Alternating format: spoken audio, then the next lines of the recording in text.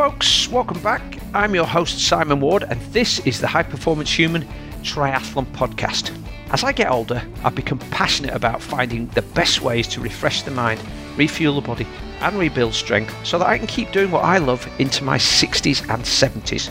If you've got similar goals to me, then I hope you join me each week as I bring you amazing guests from around the world, all with the goal of helping you to improve your sporting performance, regardless of whether you're a triathlete, ocean swimmer, ultra runner, or a gravel racer.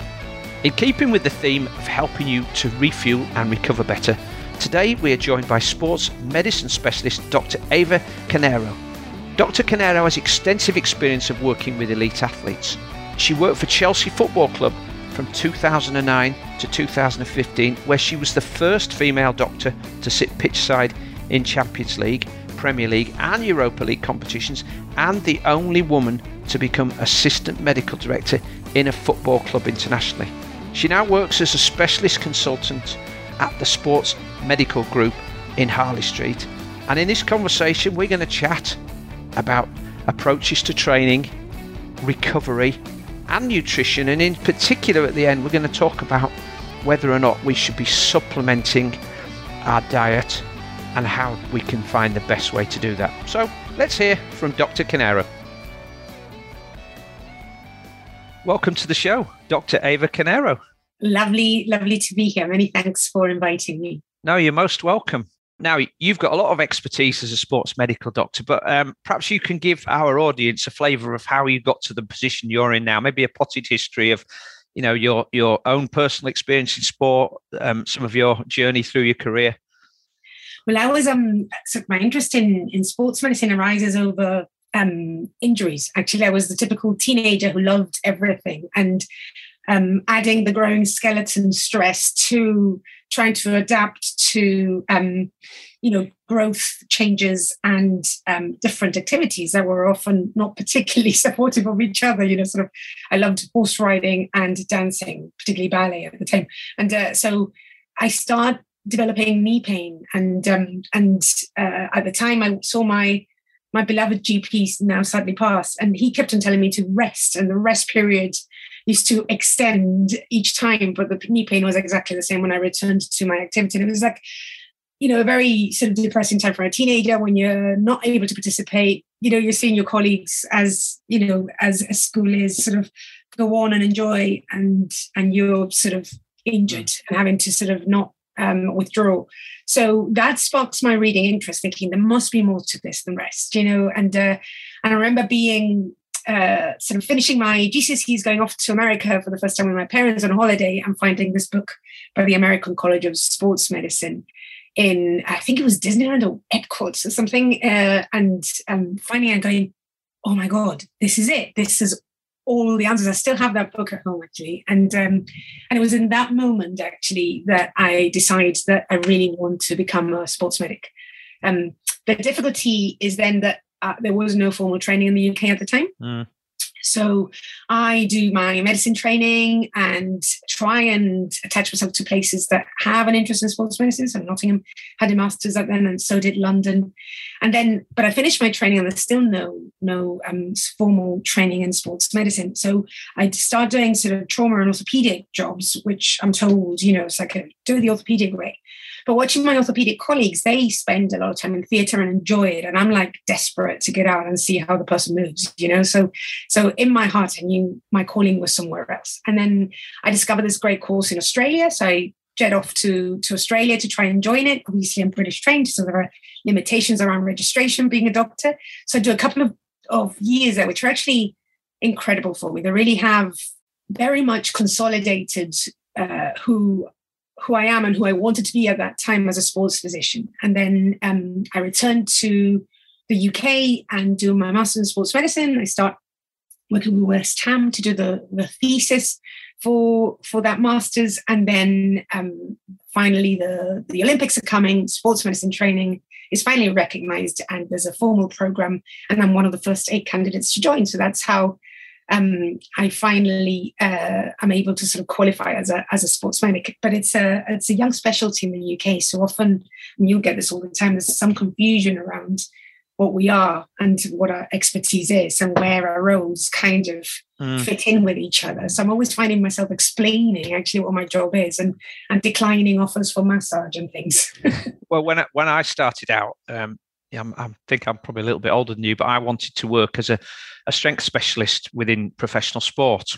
And when I started working for myself 30 odd years ago, there wasn't any such specialist. I mean, there are master's courses now in strength and conditioning, but there wasn't anything then. And I ended up doing the certified strength and conditioning specialist course that the National Strength and Conditioning Association from America run. And they ran a cohort here in the UK. And I was one of the first people on that. I think that was probably early 90s. But still, there weren't specialist sports conditioners then. You generally got the physio at the club. So if it was a cricket club, rugby club, the physio would take the fitness training. They wouldn't have any formal qualifications in weightlifting. They'd be sort of following some bodybuilding magazines to give the players a strength program. They'd be doing some stretching based on perhaps some of their physio understanding, but not necessarily sports specific. There was sort of the scientific understanding of recovery, which we're going to talk about later, but everybody was trying to do bits that were outside of their sphere because there was nobody with the expertise to do that. And so my learning was really all about finding out on the job, finding little courses here and there, a strength and conditioning course, a sports nutrition course, speaking to people like yourself and getting some expertise on, speaking to physios and thinking, right, okay, well, when we've got somebody from pain-free and they've got the mobility back, let's say they've torn up some ligaments in their ankle so they can stand, they can move, there's no pain, but now they need to get their fitness back. There's a gap there. Nobody was there providing that gap between pain-free and sport-ready. So I spent a lot of time working with the physios, trying to find out what we could do to prevent injuries if we can, to make people more resilient. And so even then, by the time I got to the point where I could have done a master's course, I probably got the knowledge that I would have acquired anyway. So it was sort of, I was a bit too early and a bit too late. It is exciting. I think it gives us a broad understanding, I think, of what we do. I think my main challenge, I don't know whether you find the same, is explaining what you do to others sometimes, because it's fully understood even by orthopedic colleagues or whatever. They just think, but you're not an orthopedic surgeon. You're sort of kind of like a GP, but, it's just like, well, I'm in that interface, in terms of and it's so exciting to be part of an MDT, multidisciplinary team that does that returns athletes or, sort of whatever level really back to the training and their performance best. I just say to people, I'm a high performance fitness consultant now, and sort of then let them try and work it out. You can. The good thing about that is when nobody knows what you really do, you can invent all sorts of fancy titles for yourself that sound brilliant. So we could, I'm sure, spend several hours and several podcasts filling this. So and maybe we'll have to return to have you on the show at a later date to talk about some more specific stuff. But so let's just cover some generalizations today. Okay. Now, I know you've worked in the world of football, and I know you work with a lot of athletes and human beings that are considered, let's call them elite humans or high performance humans, as my business is called. When it comes to training, most of my listeners, by the way, will be endurance athletes, and the majority of those will be triathletes and maybe trail runners. All sport requires a 365-day attention to the training, doesn't it? You can't just have a fallow period for 3 months when you go, you go traveling. You need, if you're serious about achieving your goals, you need to have a year-round attention. But of course, that attention will and the priorities will change throughout the year. In endurance sports, I don't know how it is in team sports now. I know how it was when I worked in rugby league cricket, but we talk about periodization because that's how the Eastern Europeans do it or did it, and that's what we've sort of grown up with. But what's your approach to year-round training, and particularly building resilient and robust athletes so that they are able to withstand the rigors of their sport and get injured less? Well, it really depends on, that is very unique to the athlete. So it depends on what they do. But I would completely agree with you. I think the times when you gave an athlete a month off to sort of go on holiday and recover are long gone, not without a program of work. And I think in the sort of pro elite sort of end of the spectrum, that has to be very specific to the sport they do. So my first question is like, what level athlete? Are they an all-rounder? Are they, like you say, an endurance athlete? And then you taper a program that is specific to their goals. How many competitions do they want to do that year?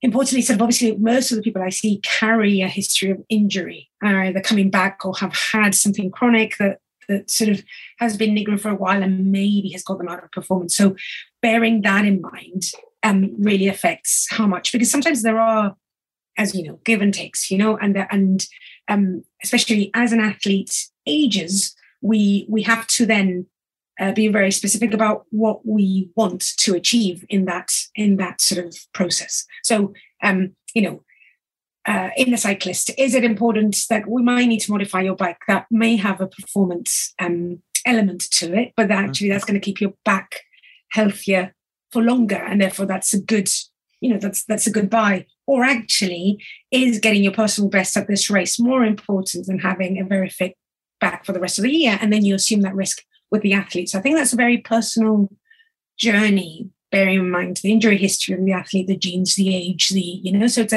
it's a sort of quite a difficult question to answer generally. But I guess the philosophy is taper to the individual, understand their goals, understand their genes, understand their injury history, and understand their mind and what's important to them. And then design, like you say, an all-year program that actually fits with what they want to achieve and with the risks they may or may not want to take. For endurance athletes, how high an importance and priority would you place on the strength and mobility, or mobility and strength? Actually, I'll go the other way around, because I've sort of come to understand over the years that it's better to work on mobility first before increasing the strength of somebody in lack of range of motion. So obviously it's in team sports, the power and the explosive aspects are important. Endurance athletes tend to think of more about working on the engine. I have this analogy about a car, and so they work on the engine and they polish the engine and they service the engine, but they forget about the bodywork, and often it's the bodywork that lets them down in competition. I would agree. And it's not only the endurance athletes that I treat in clinic, when they discover strength training, feel lighter, better, more able to compete, actually younger, are the words that they use.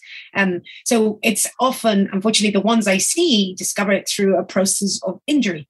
So therefore, we are having to sort of recover an injury. And then as part of that rehab program, you need to strengthen X or Y. And actually part of this is also important to strengthen core. And all of a sudden they come around and go, but that's so different too. And it's actually, but that's going to make you much more efficient at actually being able to deliver the forces that you need to get your performance. And it's quite an exciting journey to actually witness, because on the other end of the spectrum, when they come out, they're like, oh my goodness, I feel I'm running better. I feel I'm performing better. But it is very difficult to sell, because I have the advantage that they've come to me injured. I think it's very difficult to sell that endurance athlete if they haven't had an issue that interferes with their performance. Yeah. And even then, I'm having to sort of keep the reins on and saying, no, strength first. This is going to protect you. This is going to protect this injury. Otherwise, we're going to break down the moment you push beyond your, and sort of, so it's a hard sell reminder.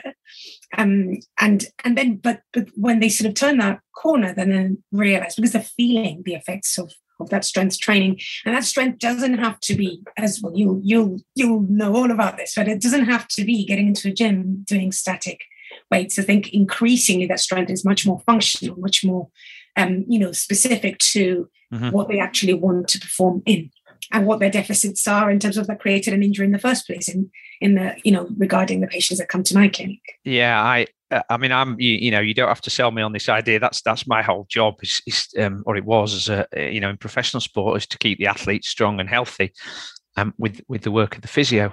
It is a hard sell to endurance athletes, because they think, well, I've got limited time. I need to spend this on becoming a faster runner, so I need to run more. But actually, if you did 10 or 15% less running and 10 or 15% and fill that time with mobility work, actually, you probably would end up being a faster runner, because you would move better and you'd recover better. And like you said, you'd feel lighter and you'd have a little bit more power and balance. And, it's the whole package that makes you better, isn't it? It's not just one aspect of it. Absolutely. And there's that, I think in the you find a lot of the endurance guys that I see in clinic, I'm sorry, by guys, I'm being very American, women and men that come to clinic, are generally in some way using this cardiovascular sort of endorphin high that they get to counteract some of the sort of really difficult stuff that they encounter in their professional lives. Although, you know, so it is very difficult to sort of withdraw them from that.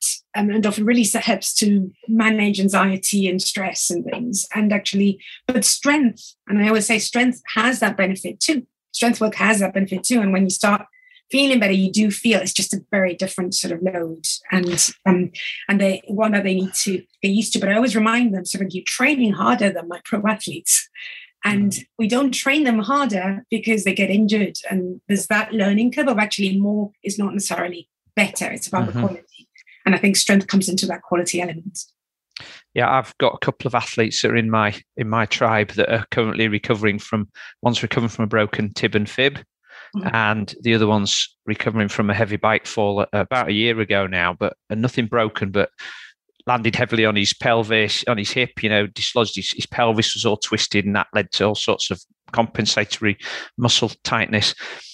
And he's had to do a lot of that stuff, like you said, with the physio, and go really rewinding the way he approached his cycling. But he's saying now, my power, my functional threshold power might not be quite as high as I had it before, but overall, I feel so much better and stronger now. And we focused, while he wasn't able to cycle as much, we focused on using sleep trackers to improve his sleep and his sleep behaviors. We've looked at his nutrition. We've looked at his approach to alcohol consumption and, how he lives his life and all of those things then, and getting him to do more mobility and strength work. And so that whole package has led to an improved person in lots of ways, not just with his cycling. Absolutely.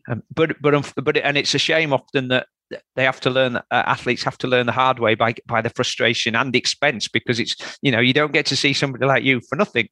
So they have to invest money in order to get better, and hopefully that lesson's learned and they can carry on. It's a concept that I think we should teach in schools, the concept of condition and being well to do the sport you love. But I think in some ways we learn bad habits when we're younger, when our physiology is amazing and our metabolisms are, fantastic, and you can literally heal from anything. But I think the positive on this is, like, when they come in, I'm so old, I'm getting injured all the time. It's like, no, actually, yes, there's an age element to everything for sure, but in a way, when we're 20, we learn bad habits and we get away with them because our metabolism is amazing.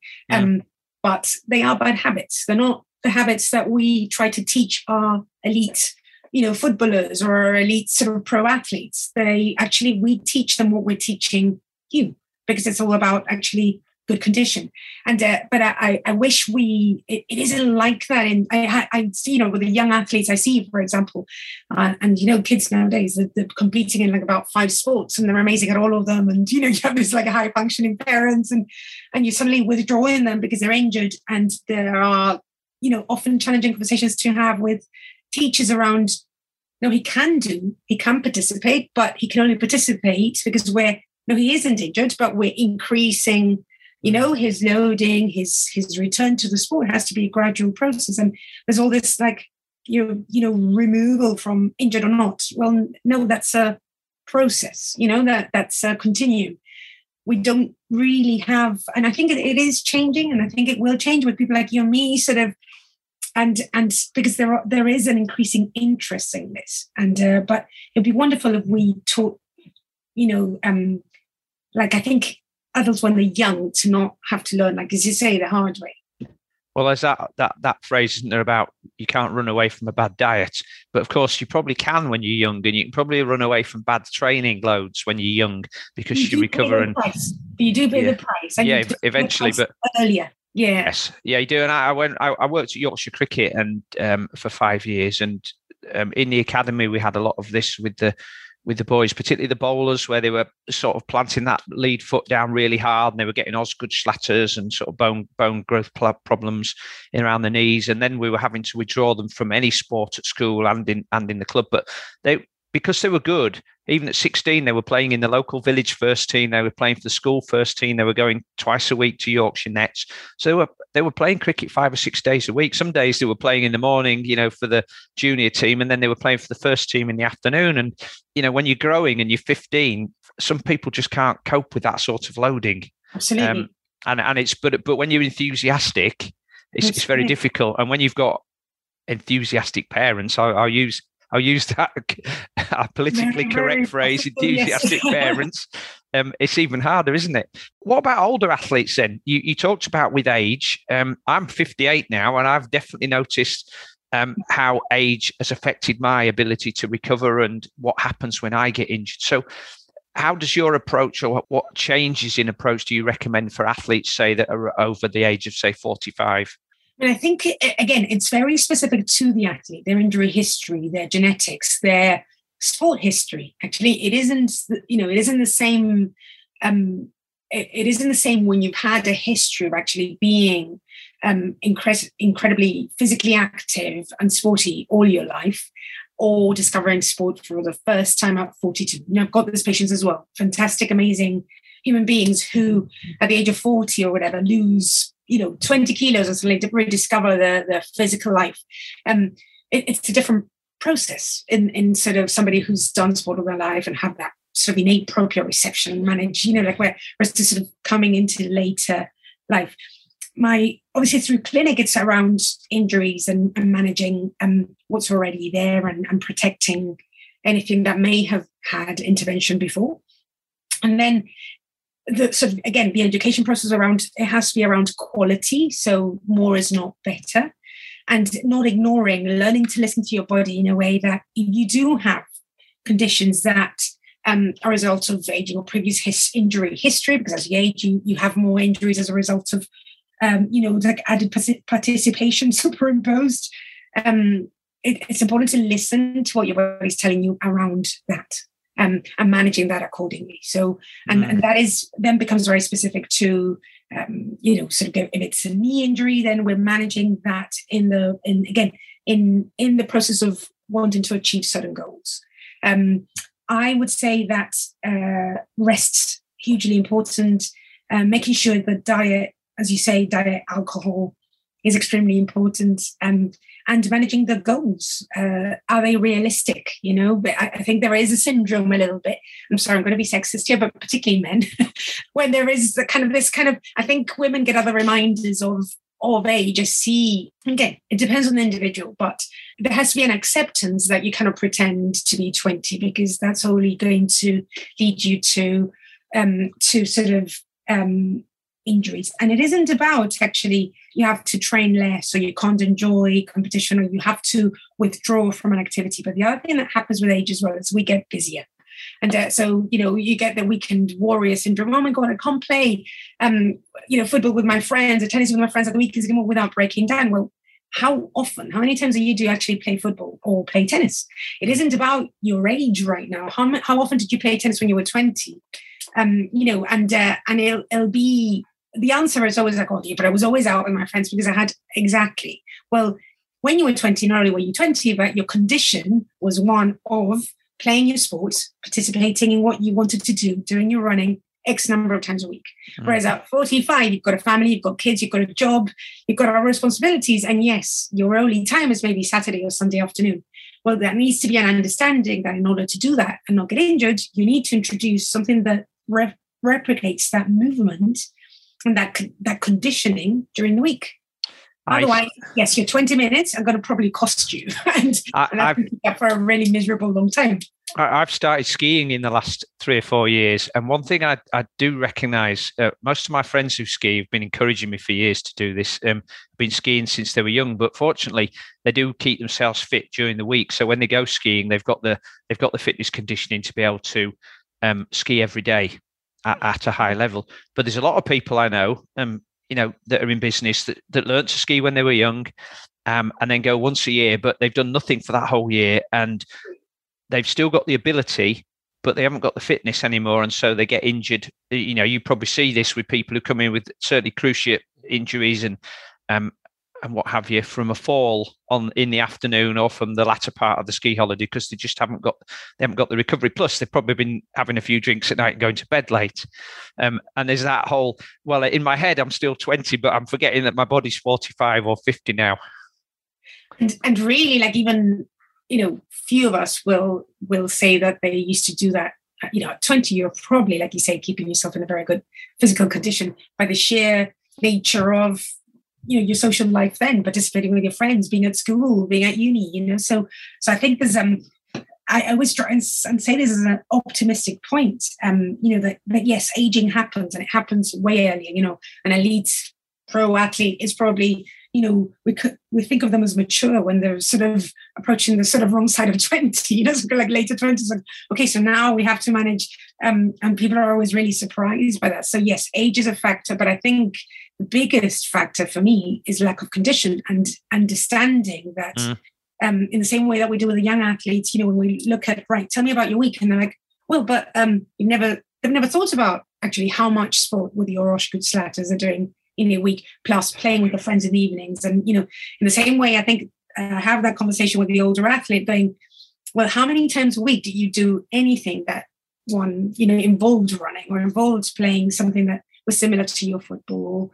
And they're often shocked by actually, yes, you're right. It's like, well, there's no, that's what you're doing is more an insult to your body than actually, yes, there's benefits to that exercise, but it'd be way healthier if you introduced at least 2, like 3 is my magic number in a week. If you can do more, it's fantastic, but at least 3 times, it's really important. I have to say that most of the triathletes I know are pretty good at doing that training. They're probably at it most days of the week. Endurance athletes are a different species, and they are the opposite of that. I have to usually stop them from training. It's like holding the lead of a greyhound or a spaniel, isn't it? You having to hold on really hard so they don't get carried away. Yeah. But you talked about rest and recovery there. This is a thing that I've been studying deep health. I've been studying rest and recovery. I mentioned HRV earlier. One thing that's always intrigued me, and I still don't think I found the answer, so maybe you can help, is there any way you can truly measure when an athlete's recovered? Now, just before you answer, I'll give you an example. If you talk to a runner or a triathlete, often they'll measure their recovery by whether their legs are sore or not.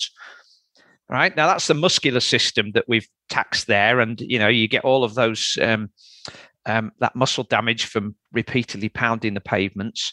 And when the legs are no longer sore, they think it's okay to go back to training. And I'm always asking them to consider the other 10 or 11 systems that are operating in the body. And, well, what about your central nervous system? Is that recovered? What about your endocrine system? What about your cardiovascular system? How are they recovered? And they're like, just look at you like you're an alien. So have you found any ways where you can truly measure when an athlete's recovered? Well, I think we've become better, like you say, you mentioned, heart rate variability. I think that's probably still our most objective measure of recovery. I think it is sensitive. However, like you say, the body's an amazing, complex, almost magical system that, or rather set of systems that all communicate with each other neurally. So it is impossible to measure one and ignore the others. One of the things that we have been increasingly speaking about in the pro sport end is the whole athlete, the human factors. So like I said, you mentioned the central nervous system. Well, yes, I think all these objective measures are hugely important. And I think we are getting increasingly good at developing technology that is able to measure things that as adjuncts to help us.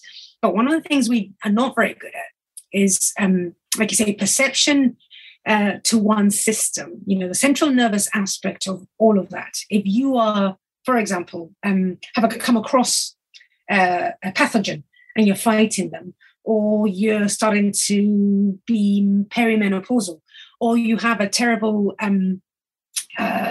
problem around family, there is an effect on your immune system. There is an effect on your recovery, and we're unable to measure that. So increasingly I try to teach my patients, my athletes to, to be self-aware, to be, and I use the word mindful carefully because I know it switches off a lot of people, but all these adjuncts are fantastic.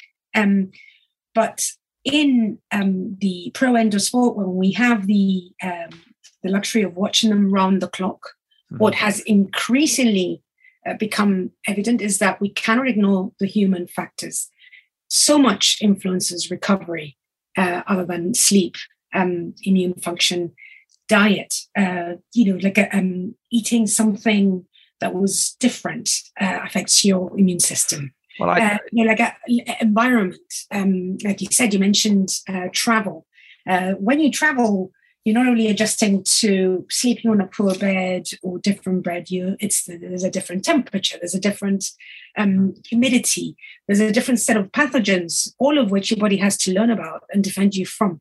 All of these affect recovery, and it is important to actually ask yourself. We ask our athletes, I've got your objective measures, I've got all your numbers. How do you feel? And actually try and get some, obviously, measurement of how are they, but how do they feel around, aside from competition? And that's really difficult to do, that especially in your because I guess in the recreational athlete, we have the luxury of being able to do that aside from the sort of the stresses of major international competition, or we should be. But I often find that actually recreational athletes put a pressure on themselves that silences all these other measures. When there's an injury that comes into my clinic, there's always a precursor, and it isn't always just overtraining. When you ask, there's always more of a story of, but actually my children were sick and I had to stay up, and so it's almost impossible, and it so is affected by your relationship with the person that you're treating or managing, to be able to be trusted with that information as well, which is incredibly relevant. And it's not that you're going to then go and, as a doctor, obviously we have confidentiality to handle, and it isn't that you're going to pass that information on to anybody, but it's actually, we need to factor it in that maybe the numbers may look good, but actually not feeling great. And I'm always having this discussion with my very academic colleagues, who love the numbers. And don't get me wrong, I wholly support objectivity in sport, because it's something that it's new to us. We haven't had the objective measures of performance recovery for a really long time. So we're super excited about having them, but they're not the be all and end all. And I always go back to my medical school training. I remember looking at my numbers and going, goodness, the white cell count of this person means that they should be properly septic and in intensive care probably, and looking at the person and having a cup of tea with a biscuit, looking at me and going, so don't get obsessed with the numbers. No. They're for you to use and factor in your decision making, but they're not the be all and end all. Yeah, I was reminding somebody the other day that, because I've got this big thing with a lot of people about they overly focused on the gadgets and the data. And if it says, well, I've got poor HRV, then they might get up bouncing around like a spring lamb, but thinking, well, I've got poor HRV, so I shouldn't train. Equally, they'll get up on a day where their HRV is showing really high and they're recovered and they feel like they're under a great strain. And but it says I'm okay to train, so I should train. Yeah, but your body's not telling you that. And reminding somebody the other day that before we had access to all these gadgets, which have only been around maybe for polar heart rate monitors, probably since the mid-90s, we had to rely more on the subjective measures. We had to listen to our body. And athletes were still breaking world records and winning Olympic medals and being, scoring 40 goals a season back in the 60s and 70s before all this stuff came up, weren't they? So, but I think a lot of people have lost that skill now because we've got data that tells us, but back to your point about the environment and the harmony and the balance in somebody's life. I had a debate with a friend who's an elite coach in an individual sport, and we were talking about professional footballers who are going through a run of bad form. So we could talk about Marcus Rashford maybe. What's going on in his life? That's he's not a bad player. He hasn't suddenly gone from being a world beater to a bad player in a few months. So what's going on in his life at the moment that's meaning that obviously he's got a lot of pressure. The fans are getting on him, the press are getting on him, people saying he should move. Things are obviously not happening at that club. But everybody gets on at him saying, well, he's rubbish. He shouldn't be playing. He shouldn't be picked. I'd love to know what's going on in his life, and I'm sure if they've got some wise people at Manchester United, they'll no doubt be on top of that. But of course, they need those players to be playing every week as well, don't they? So, anyway, here we are. We're going down a rabbit hole, and we're running out of time. I'm fully with you, and I get angry when it's so easy to judge a life that's on a screen and pretend that everything. Yeah. And I've had amazing patients, most dedicated, most talented, who sometimes had mothers in hospitals and dying off. And I don't want people to know. So I think we're in. It's I think it's wonderful to be passionate and be and support a team, but I think we shouldn't forget the humans behind that story, as you say. When you're helping athletes to recover from their activities, again, there's a lot of technology out there now that we're bombarded with that's going to help us recover quicker and faster. Which methods have you found give the biggest return? I've got a fairly good idea of what you're going to say here, but maybe that in your connections you've discovered something that's better than the obvious ones. You mean like as measures, technology-wise, as measures of? Well, so for instance, triathletes. I don't know whether you use these in team sports, but they use these. I can't remember the name of the company now, but they're like a sleeve that you put on the legs. And they inflate and deflate. I can't think. I've lost the name. And there's ice baths, for instance, cryotherapy. Everybody's talking about this new technology to help us. But is it any better than just getting a bit more sleep? So sometimes you having to. We used to get bombarded by all sorts of technologies from all over the world. It looks fantastic, glossy, beautiful. Beautiful bits of kit that looks amazing and would look amazing in a clinic, like if somebody came to visit. It's around individual needs. I actually love the water as a recovery measure more than I do cryo. And of course, if you've got joints that swell and, you've got issues or whatever, ice, focus to an area, big lover of it. I love the water, both because as lower limb athletes, it sort of tractions the spine a little bit, allows sort of for discs and things for vertebrae to be tractioned and for discs to actually not feel the pressure. The compression effects of the water at the right temperature is great for recovery. And as you say, you mentioned mobility before, it allows you to move, for blood to flow and in a way that aids recovery. So very simply, moving in the water for me is fantastic. And actually through but the sort of the most intense periods, the first thing that we sometimes did was put people in the water. So when you get them in the water, then a lot triathletes will swim. So swimming is good enough, or are you talking about getting them in cold water or getting them in your typical hydrotherapy pool, which is a temperature that's actually quite well suited to body temperature, so it isn't a shock, no more stress. Mm-hmm. So the idea is that actually moving both. So moving hips, moving knees, I actually wouldn't want a triathlete to swim. If they want a little swim up and down, that isn't unstressful, it's not a problem. But actually the idea is to actually move joints in a range of movements that distracts and adds blood flow to musculature. So offloading the structures that have been worked, and mobilizing the structures that have been overworked, and balancing so actually getting the structures that didn't work to work a little bit. Okay, so doing some different movement patterns to swimming and cycling and running. So maybe moving in multiple directions, because in most hydro pools you can stand up, can't you? So you can move across the pool side to side, or up to here if possible, and actually sort of moving your hips and moving. Now it's not. You don't need to do this for 2 hours. Actually, but it's actually not. So it's not one of the things we had is obviously fixture compression. It's like in the football world. So we had to often it was more about actually mobilizing. So not allowing, absolute rest, not moving, not good for recovery. You just get, it's much, harder return. I've remembered the name of those boots now. They're called Normatec boots. Are the most popular ones. Right. Okay, it's basically like a sleeve that you put right on. And if you go to any of the Ironman triathlon races in the expo tent, they've got they've got these like sunbeds, reclining chairs with these pairs of boots, and everybody's got them attached to a little machine, and it's basically helping with venous return while you lie there and listen to a podcast or something. But I just contend that if you'd walked down to the expo tent, you'd have got the same venous return in your legs anyway.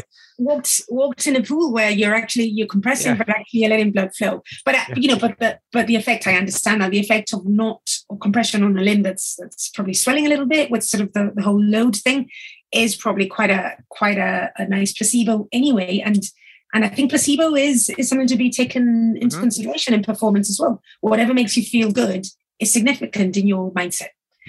But none of these would ever take the place of just getting adequate sleep, would they? In terms of recovery, I mean, that's the best way to help repair the body and the brain. No doubt about it. And absolutely, you've got the luxury of being able to sleep well. A lot of the endurance athletes I treat actually sleep poorly when they're in the most stressful bit of competitions, or when they've done.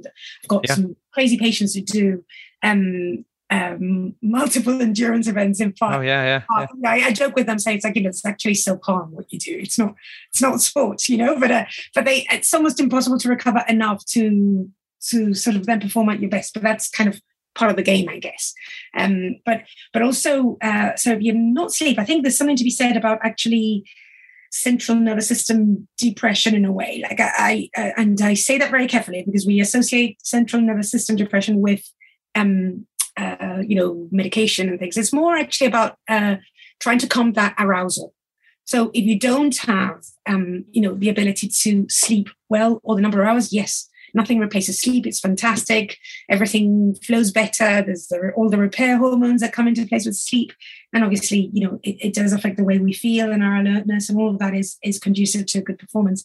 But some athletes find that actually very difficult. They're in a state of high arousal. And I always say, well, think of techniques, and there are so many now, mindfulness being one of them, but there are many good techniques and very simple apps that train your brain to sort of calm the arousal of your central nervous system. And remember, when that happens, that's when we release our repair hormones. So if you're unable to sort of take your X number of hours, that would be ideal world scenario. Remember that all is not lost.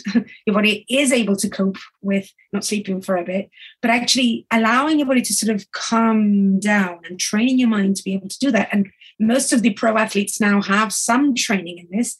Calming that mountain not only allows you to perform better, but it allows you to rest and recover. That's when your good repair hormones are being released. So we're basically talking about getting out of a fight or flight state and into a rest and digest, so into a parasympathetic state. So meditation, yoga, breathing, that sort of stuff. Yeah. Does work. And now a lot of people don't like the whole, label yoga or meditation or whatever, but the mindful practice of a lot of apps now around breathing well, and just even teaching yourself to breathe well is not only great for your lungs, but actually does, change your heart rate, does change your blood pressure, does reduce your cortisol level. And this is recovery. This is also recovery. It doesn't have to be full sleep.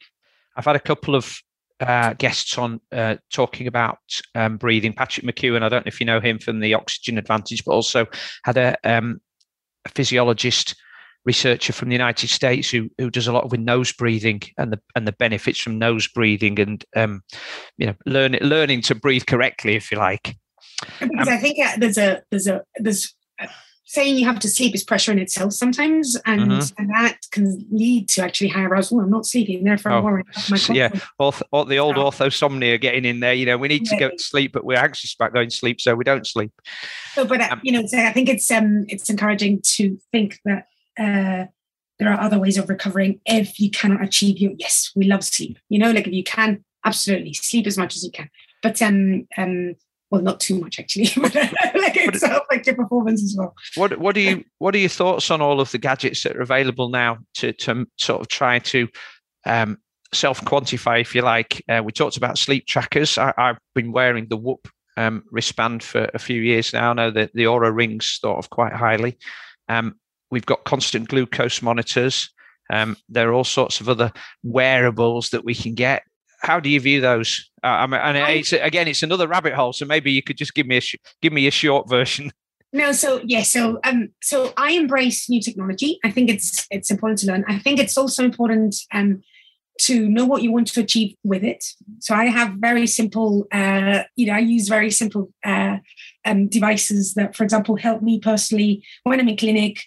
Do simple things like remember to breathe, remember to get up, remember to drink water, remember to actually visit the loo every now and again, because I will get into that work state where I lose all that, and that's not good for my performance in clinic. So, but as an athlete, if you sort of just remember what you want to achieve.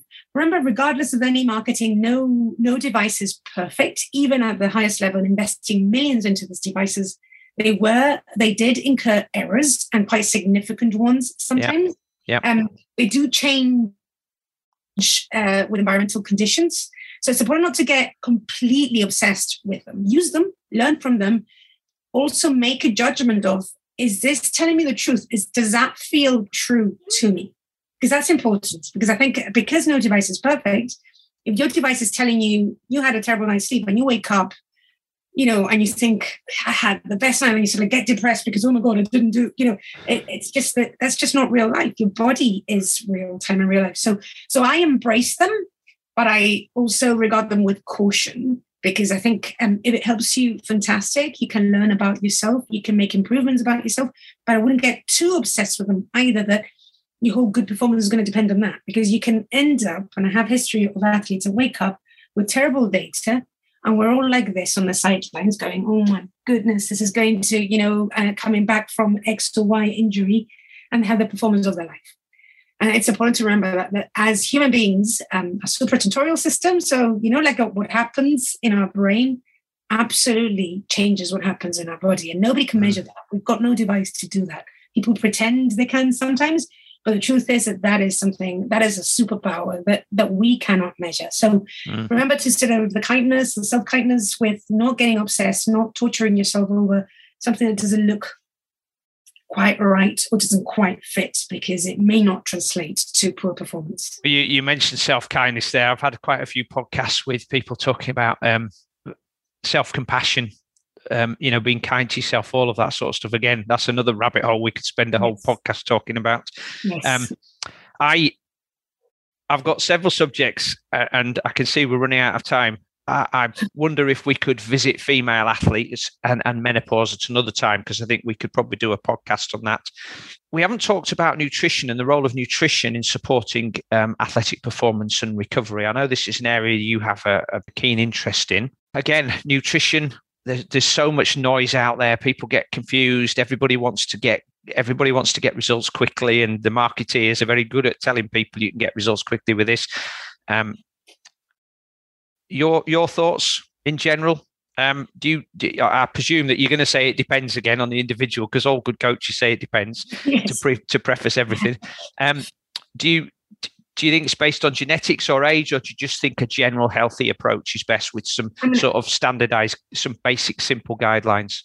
I mean, there's no question that genes will play a part of it. And I think the next sort of decades are going to probably give us more information as to how to cater for that. Very simply, end of the spectrum again, if you have it in your genes to perhaps develop an inflammatory disease, and obviously you're going to have to alter what you eat in order to cater for sort of that illness. So I do think that there are, when we look at obese people, it is, you see very, very skinny people that eat a lot. And increasingly we know that there must be a gene associated. We just don't fully understand what those are. And I would hasten to add that we're not somewhere where we can make not really evidence-based recommendations on genes and nutrition. And I think, like you say, there's lots of claims, it's a multi-million-dollar industry. So we have to be careful that we then don't modify our lives based on genes alone. So because we're not yet there in a place where we can make genetic recommendations, I guess. I do keep it quite basic. I do think that nothing can replace a well-rounded diet. I think if you, for whatever reason, a big animal lover here, so completely love and respect vegans, but understand that we're omnivores, and you need to supplement if you're a vegan in order to not injure, particularly if you're a woman. So So just make peace with that in order to avoid developing deficits, because particularly when you're an endurance athlete, for example, those deficits are going to cause you harm. Actually, there's going to be big stresses on your cardiovascular system if those are not addressed. So I think, yes, women particularly in the 20s, calcium is a big thing. It translates to osteoporosis in later life. Again, there's a lot of influencers online now that will say, avoid this, don't eat that, don't eat, so I think in your 20s, women particularly need to have enough calcium in their diets to prevent osteoporosis in later life. Obviously, as menopause comes, there are hormonal considerations to consider as well, and particular recommendations, as you say, that could take a whole podcast in itself. But I think it's exciting that we're starting to understand, particularly that women are different, because for a long time, I think we've been applying male evidence. Well, there's Stacey Sims talks about shrink it and pink it. You just make something smaller, put a pink wrapper on, and say, "Here's the female version." And of course, it's not, because it's just it's a smaller male version, is it? And that I think we're all starting to realise that we need to have a different approach, not just the same but smaller. So I like well-rounded nutritions. Your old adages of lots of fruit and vegetables. We probably don't need as much meat or animal protein as we eat. I think generally athletes know that. Even in the recreational world, I think they do know that they don't need to eat as much as we, the general population does, but we do need to supplement if we don't eat it, I guess. And then in terms of supplementation, I've come really full circle on this in terms of when I started in pro sport. I thought, well-rounded diet, you don't need any supplements. But actually the demands on the body make me think slightly differently. So, and those three differences would be, there's good evidence that there are strength benefits to be gained when you increase your protein. If you're needing to develop strength for performance aspects. There's I see a lot of vitamin D deficiency. It's to do not only, I used to think it was a UK thing, but actually one of my clinics is in the south, in Gibraltar, sort of southern Mediterranean, fantastic sun exposure. The fact is that most of us live indoors and spend most of the time indoors. And when we are out, we're hardly out in shorts or bikinis, and we're a little bit like flowers. We need to expose surface area to produce vitamin D. I think two of the highest areas for vitamin D deficiency in the world are Australia and the Middle East, where you've got huge amounts of sun, but people stay out of it because it's so powerful. And in Australia, I remember when I was there 30 odd years ago, they had this campaign called Slip, Slap, Slop about wearing a hat, wearing your sunscreen before you go out of the house. So any vitamin D you're likely to get is being blocked out by the skin cancer avoidance things. And it was right to do that because people were often very caltorigin, so therefore they had increased risk of skin cancer. But we've also made an enemy of the sun, and I don't think we should make an enemy of the natural world at all. And just knowing that some sun exposure is necessary. All you need is 20 minutes, ideally twice a day, fully body exposed. So not even in the sort of pro athlete, to go out. But I mean, outside all the time, competing or training. But how much of your body? I always say, your palm is 1% of your surface area. So you count how much. So you actually count your forearms. That's 1, 2, 3, 4, 5, 6. And if you're lucky, your lower circuit, that's about 20% of your body. If you're lucky, I think women probably exposed even less. So if you go out running with your shirt off, guys or ladies, if you like to wear a pair of shorts and a vest for running, actually, it's all about getting vitamin D. It's not about trying to get a good suntan. Yes. But choose the time of day you do it as well. Obviously, like midday is super intense sun, but it cannot be. They always say that somebody actually did the study. You have to have a shadow that's double your height. Okay. Less than double your height to be producing vitamin D. So it's a nice sort of rule of thumb to know that you're actually producing this. But there's also a thing here about if you go outside and get natural light, because most of us spend the day cooped up, sat in front of artificial light with a computer screen or in an office. If we get outside, it's going to help our bodies produce melatonin, isn't it? Which is going to help with our sleep later. So there's a double benefit for spending more time outside. Sleep recovery, a natural antioxidant that your body produces that actually naturally decreases with age as well. So fantastic. And actually, it's a great way of cycling mental health, mood, retinal stimulation with light. We're designed to be outside. We're still, evolutionary-wise, we're very much cavemen. Okay, so you had protein, and I would say here there has been some research where they looked at fitness competitors, fitness physique competitors, that I think for a year they had 4 grams of protein per kilogram of body weight, which is double the maximum recommendations. And they did regular blood tests and found no ill effects for the liver or the kidneys. So actually, even if you are eating a little bit too much protein, you don't really have to worry about it too much. But that's right. Yes, most people don't. Most people probably aren't getting enough protein. And I would concur with what you're saying about vegetarians and vegans. It's not an eating philosophy I follow. I have nothing against that, but I do think that if you are going to choose to follow that, you have to do your research first to find out what's going to replace the protein you're not getting from eating fish and meat. Back to your point. So you've got 2 there. You said there were 3 that you've come around to. Immune supplements. When you're competing, and particularly endurance athletes will know this, when you're training sort of intensively, when you're training regularly, there's definitely evidence to say that there's an immune suppression in your body. Actually, that's really relevant, not only because you're then more likely to develop upper respiratory tract infections, but actually because we know that there are immune-mediated systems around, cancer, the fight against cancer and all those things. But it's hugely important to prevent infections, obviously, in the build-up to competition as well. What would they... Oh, sorry, go on. If you're going to tell us what they are. We know this not only through the rate of upper respiratory tract infections and in your more intensely training, particularly endurance athletes, but also in blood tests. We see the markers that mark immunity lowered when there's intense exercise. So I'm a big lover of zinc and high dose vitamin C. Oh, that's great. I've written those 2 down here, so I get 100. I get top marks. Your performance kind of conditions sometimes get very hit up saying, oh yeah, but they're natural antioxidants, anti-inflammatories, and therefore you don't adjust, you don't adapt to a strenuous load. And I think we can be clever about when we use them. I'm not entirely convinced that you don't adapt as much because if you're exerting the load, your body will be able. It might be that it affects the measurements, but you can be clever about when you use them, and you don't have to use them constantly. So you could say, if you follow a training philosopher saying, actually, I don't want to take any of the antioxidants in high dose because I'm going to adapt less well to the stress of training and therefore it's going to affect my performance. I would argue with that. I'm not sold with that argument, but if that's the case, then by all means, when you're going into your intense phase of training, don't take it, but then take it immediately after to sort of, sort of in the build up to just protect yourself, really. Because okay. I can tell you that you're not going to adapt if you get an upper respiratory tract infection.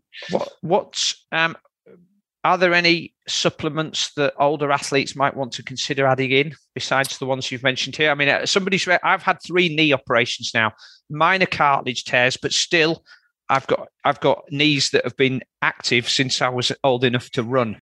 And so, they've taken a lot of wear and tear in those sort of 50 odd years. And there are times when I do too much running that they ache. Now, some of that is muscle tightness and just misalignment of the kneecap, but I'm sure also it's to do with the reduction in cartilage. So I've had a few people recommend collagen to me. I've also had a few other people saying, yeah, but there's no evidence that collagen works. You might as well just chuck your money down the toilet because it's doing the same thing. So your thoughts on that? So I'm big. I'm quite passionate, and also I'm working with a company that produces collagen purely through the scientific interest. To be honest, it was a very natural, organic relationship. I'd been to a conference where they presented the evidence for collagen, and I had a patient that I wanted to actually start on some supplementation. A few things on that. There is evidence. There's not high-level evidence, but if we talk about high-level evidence, actually. It takes about 10 to 20 years, depending on the amount of funding, to actually achieve that.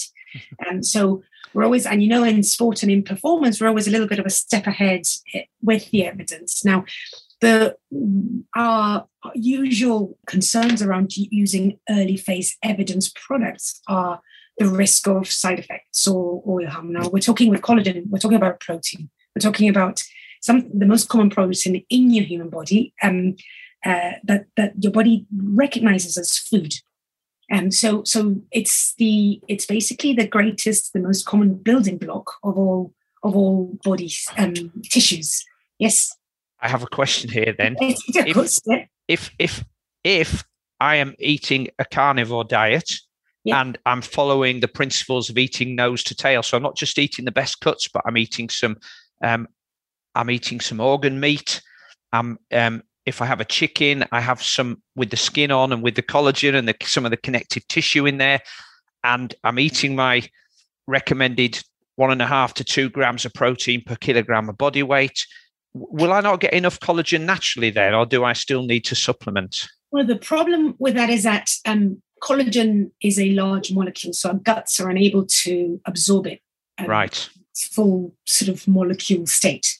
It's fantastic. That's kind of one of the reasons why it's so great as a structural component of our joints, for example, because it's quite a strong, big molecule that withstands quite a lot of stress. So we need to, in order to be able to absorb it into our gut, we need the collagen peptide. So the natural way of doing that actually is through a bone broth, but you've got to boil collagen for sort of, in the region of sort of 8 to 12 hours in order to do that. And that can be fish or meat. And then sort of ingest it every day. So what we found is that in the studies, we've proved that actually when you do ingest collagen peptide, it is absorbed in the gut. And there's also measurements around body tissues that have an increase in collagen, which is really exciting. In cartilage, particularly when they've surrounded cartilage cells, which are little chondrocytes, which are really highly specialized cartilage cells. I love cartilage. Chondrocytes my favorite cell. But I can geek out on the chondrocyte. But when you surround them with collagen peptides, actually they produce. So then take it in and actually produce the type 2 collagen that actually constructs your cartilage. So it's really exciting stuff. So what we find evidence-wise, there's a lot of low number or a lot of different types of studies. So the cell studies, the ingestion, the joint pain studies in the older population. But what the dose response studies, so if you surround these cartilage cells with more collagen peptides, they produce more collagen type 2. So again, that's a dose response in its infancy. So again, that's one of the markers we use in medicine to prove a cause-effect type response, to produce a cause. So to prove a causal relationship, we need a dose response. So that all the studies are of not level 1 evidence yet, which is what we use as doctors, as to prove something, a drug is effective. But all of them seem to be pointing very much in the same direction. But we need to improve the quality and the numbers. Okay. You mentioned placebo earlier in one of the other conversations we're having. Of course, if somebody's taking collagen and they start saying to you or me, well, my knees feel great, then we can't dismiss that effect either, can we? No. But interestingly, one of the studies, and it looks very good, and again, no study, none ever, is without limitations. But one of the studies actually looks at MRIs, and they see that actually after 28 weeks, so you'd expect a placebo to have well worn off by then.